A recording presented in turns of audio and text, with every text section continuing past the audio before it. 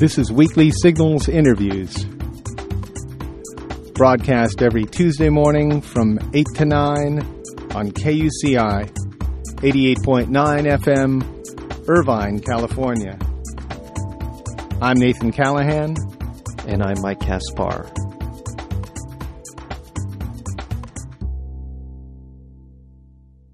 Many of us presume that if we do everything right, go to college, apply ourselves, and work hard at developing our ensuing careers, we will be protected from financial anxiety down the road.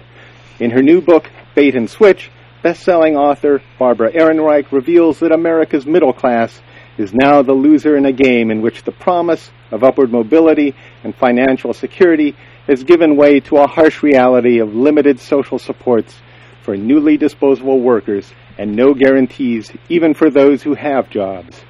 Ehrenreich is the author of 13 books, including the New York Times bestseller Nickel and Dimed. A frequent contributor to the New York Times, Harper's, and The Progressive, she is a contributing writer to Time magazine. Barbara Ehrenreich, welcome to Weekly Signals. Glad to be with you. And how are you doing today? Oh, very good so far.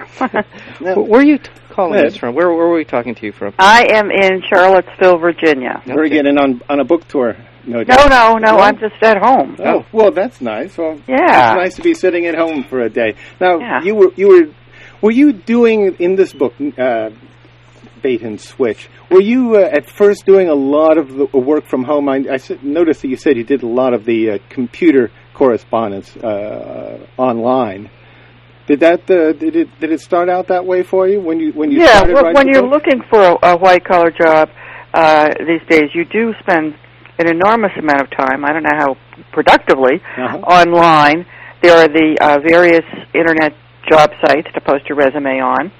And then some career coaches advise you to update those resumes daily or weekly. That is, even make a tiny change in punctuation so it will look updated and go to the top of the pile.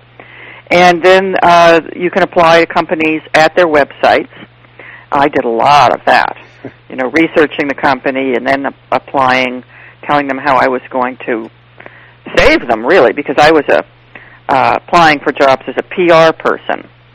Kind of goes with being a journalist. But I have to say, for all that time spent on the internet, it seemed like just one big time sink.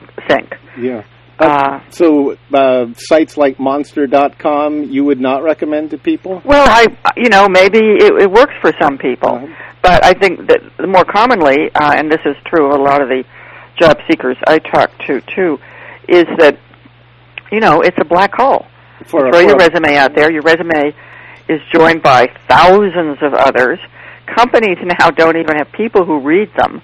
They have computer programs that scan them for certain keywords. And if you're lucky, you get back an automated email response acknowledging your that you've applied. So, Did you, just out of curiosity, did you gain any insight as to what these kind of keywords are? Is there some, and I guess it would vary from company to company, but is there something particular they're looking for? Do you know? I don't know. Okay. I mean, I thought keywords like public relations and health-related, because I was looking for jobs in pharmaceutical companies or anything else doing something health-related. That was my big target. So I thought that would do. But then I began to think, no, maybe it's sort of the word du jour, the corporate word du jour. Like a year ago, I suspect that word was strategitic. And I should have put the word strategic in. I remember when everywhere. Strategic was big. Yeah. Well, everybody is it still big, or has it? Well, I don't. Everybody remembers when it's a win-win was the corporate buzz phrase for. How would you put that in your resume? I don't know. Well, that's where could be your last That's name. Where the creative writing comes in. Well, now you've obviously your previous book was Nickel and Dimed. I'm sorry, and. Now we have bait and switch. Help us out. What is bait and switch? What do you mean by that phrase? Well, the bait, the lure, is, as you said at the beginning, is the idea that if you go to college and you major in something practical like finance instead of philosophy, that you will get a job and you will have security, you will have affluence of a certain degree. You will, that was the idea. in my father's generation, the idea was, you're a loyal company man, and usually was a man then. You will be rewarded with a pension at the end. You'll have promotions along the way. Today, I have to spell out that word pension to people because nobody knows what it means anymore. So the rules have changed. That was the bait. The switch today is it doesn't work.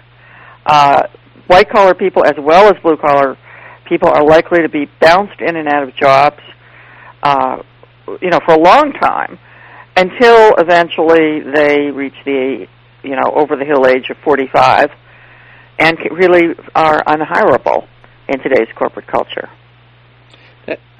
That is increasing, and you have this large demographic with the boomers who are still in that 45 to, let's say, 57, 58-year-old range, where they have a tremendous amount of experience in corporate America, and yet you're saying that they're basically being forced out, or unhireable, I guess would be. You might be laid off, and then the question is, how do you get back in?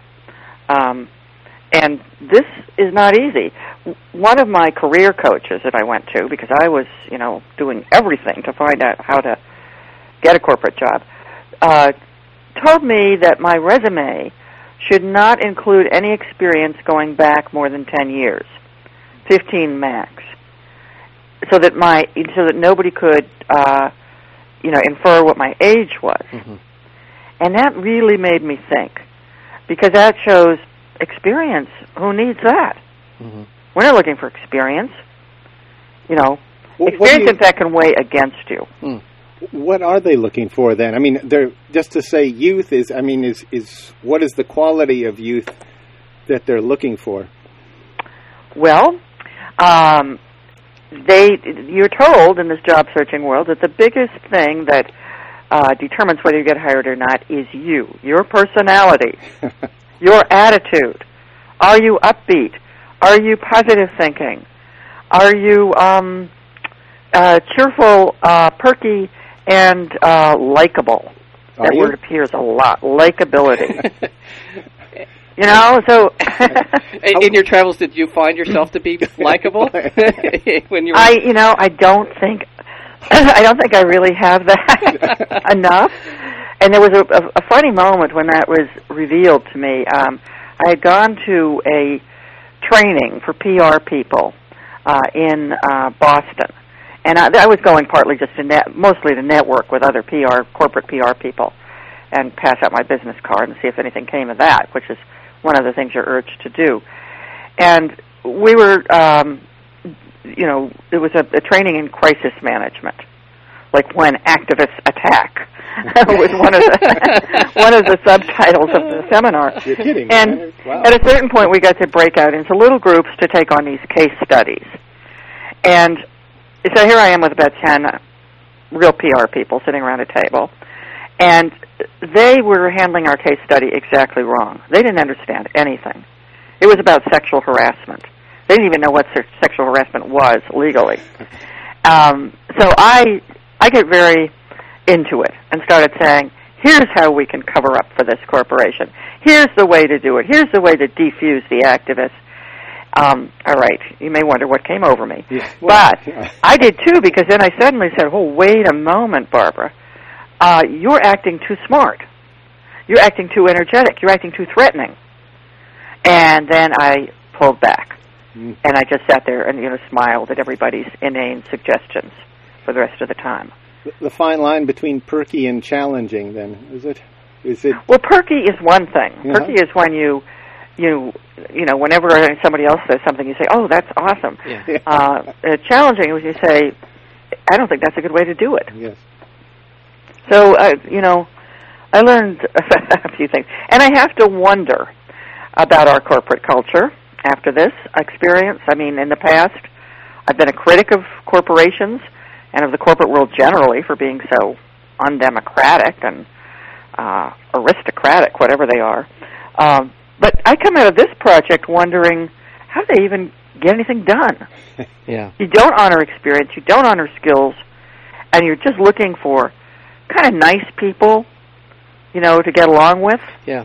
Well, that's how you got Michael D. Brown running FEMA. Yes. You reminded me of something. I'm going to go way off the track here, but there was a film that came out a few years ago, American Psycho. I don't know if you saw it, but yeah, it's not parts of it. Yeah, well, the part that you just reminded me of was the pivotal part of the film is the business card. Who had the more perfect business card?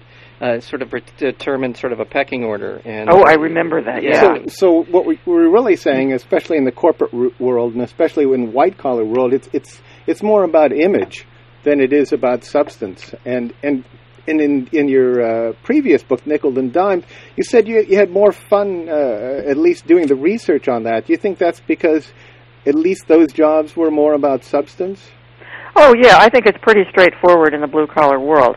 Mm-hmm. If you're a waitress, that meal, the food gets to the table or it doesn't. Yeah. You should smile through. Yeah, that would help with the tips. The floor gets scrubbed or it doesn't. The shelves get stocked or they don't. There's not all this, what should we call it, manipulative mind games about your attitude and so forth and your personality. Now you can be fired from a blue-collar job for having, quote, a bad attitude. Mm-hmm. But there's not all this emphasis on that as the key to success. Now, you talked about the personality testing in your books, too, the Enneagrams, and you found those pretty much to be worthless? Worthless? I think that's a rather mild word for it. The Enneagram test, which is used by major Fortune Top 500 corporations, it's based on Sufism, ancient Celtic lore, Jesuit philosophy, and a few other New Agey ingredients I can't recall right now. I had no idea how to answer the questions. You get a question, you have to determine whether certain words apply to you.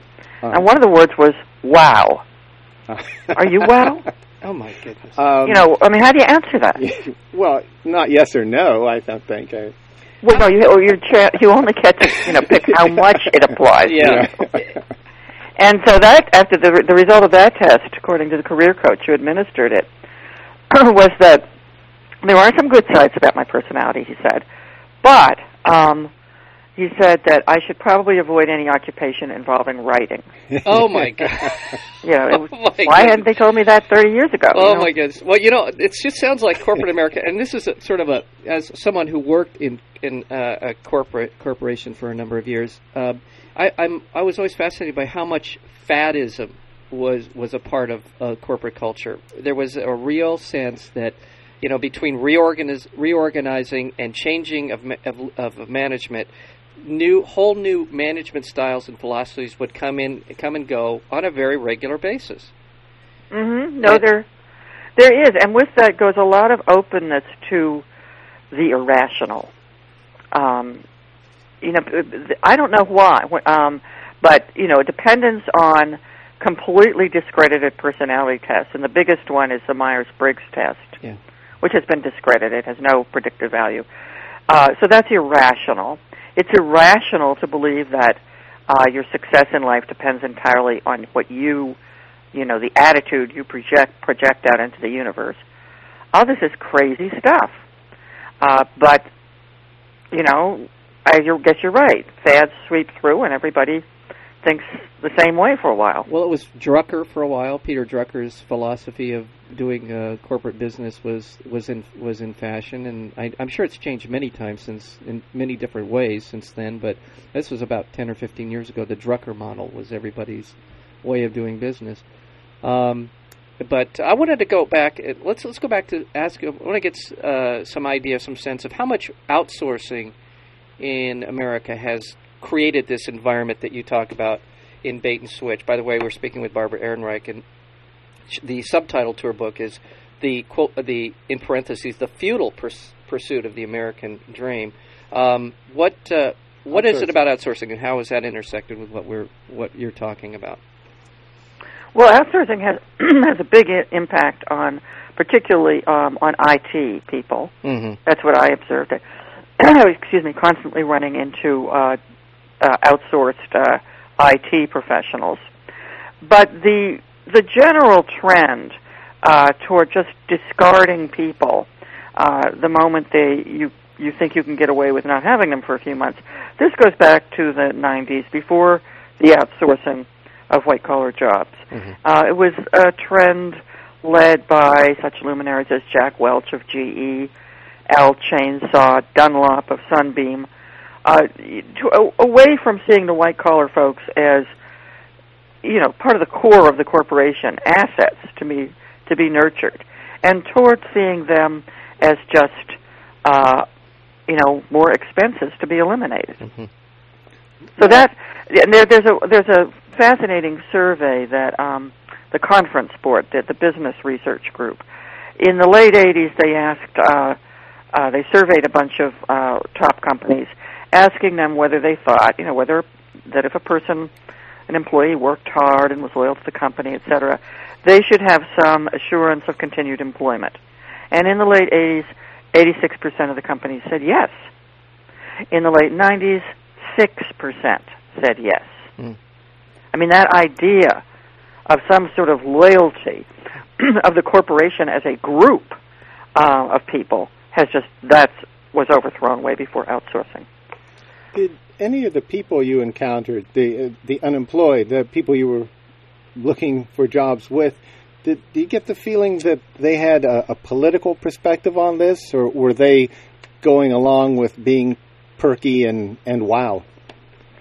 Well, it's hard to say because political discussion is pretty much foreclosed in so many of these structured gatherings for laid-off people. And it was interesting, this came up in a boot camp in Atlanta for laid-off people. Somebody complained, one of the people there was not unemployed, but was complaining about overwork, because the flip side of downsizing is the people who are left behind and now really do the jobs of two people.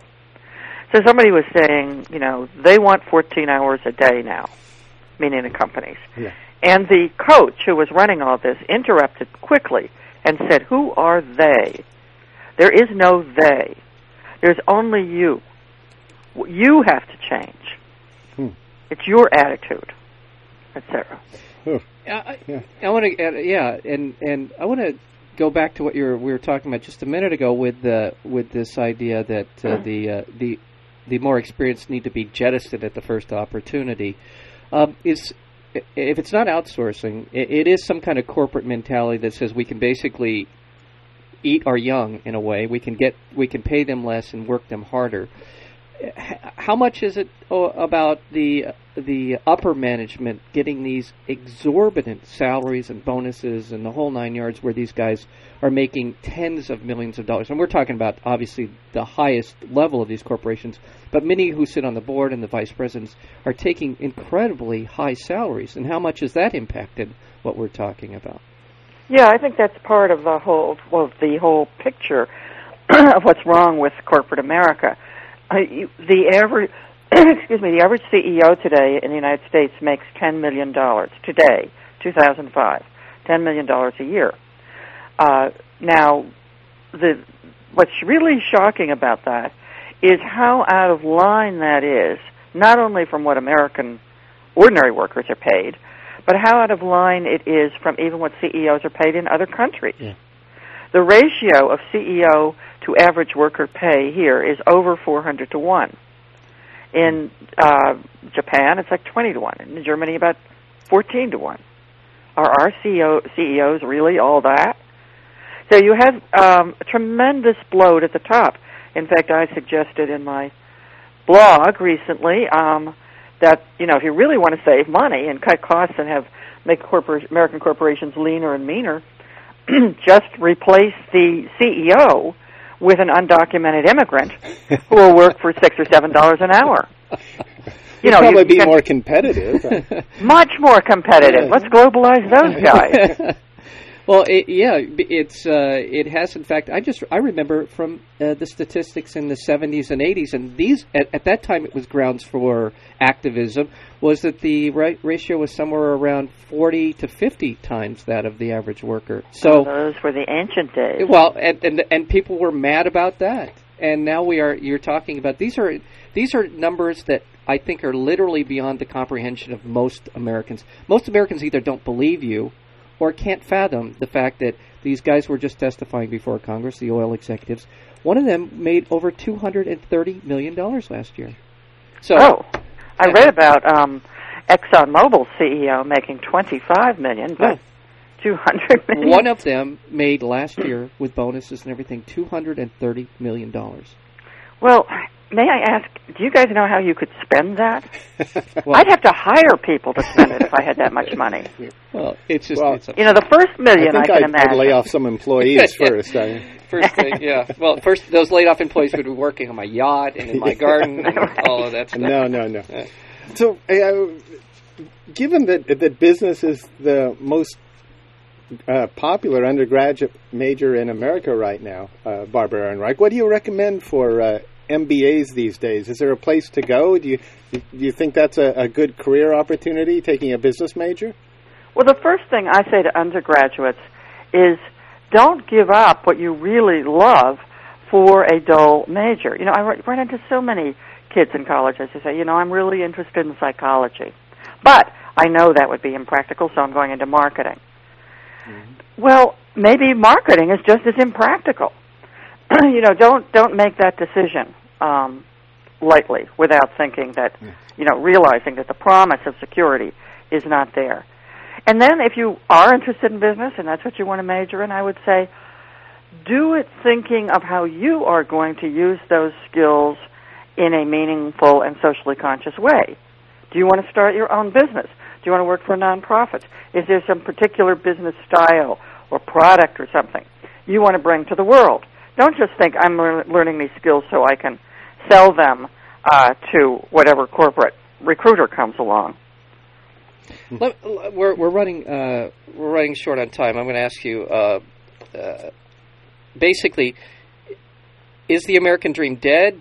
Can we revive the idea that we described at the beginning of the program, which is you go to work for somebody with an expectation that somewhere down the line you'll be appreciated and you'll have an opportunity to retire with a pension?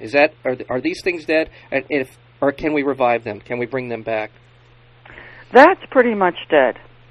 I would say with the relentless elimination of pensions for people, the relentless cuts in health benefits for people, the growing job insecurity of middle class as well as, blue-collar people, that's over unless we really make changes in this country.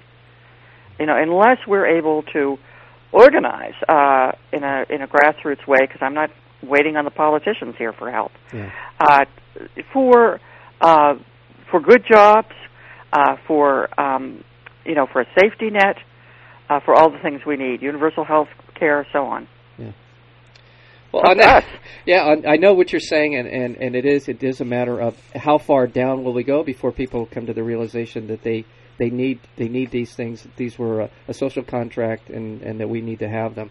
Well, I want to thank you very much for being here on Weekly Signals, Barbara Ehrenreich. The new book is Bait and Switch, The Futile Pursuit of the American Dream. Are you going to be in the Los Angeles area anytime soon? No, I've just been there, but okay. Can I ask listeners to visit my website, barbaraehrenreich.com, and post your own story, and I have a blog there, and you can find a growing list of local contacts you could start networking with. So that's barbaraehrenreich.com. You can go for anyone else or anyone who wants to can go to the Weekly Signal site. And we'll link from there into your website, barbaraehrenreich.com. So barbaraehrenreich.com. So Bait and Switch, terrific book. Please check it out. Thank you for being a part of Weekly Signals. Oh, my pleasure.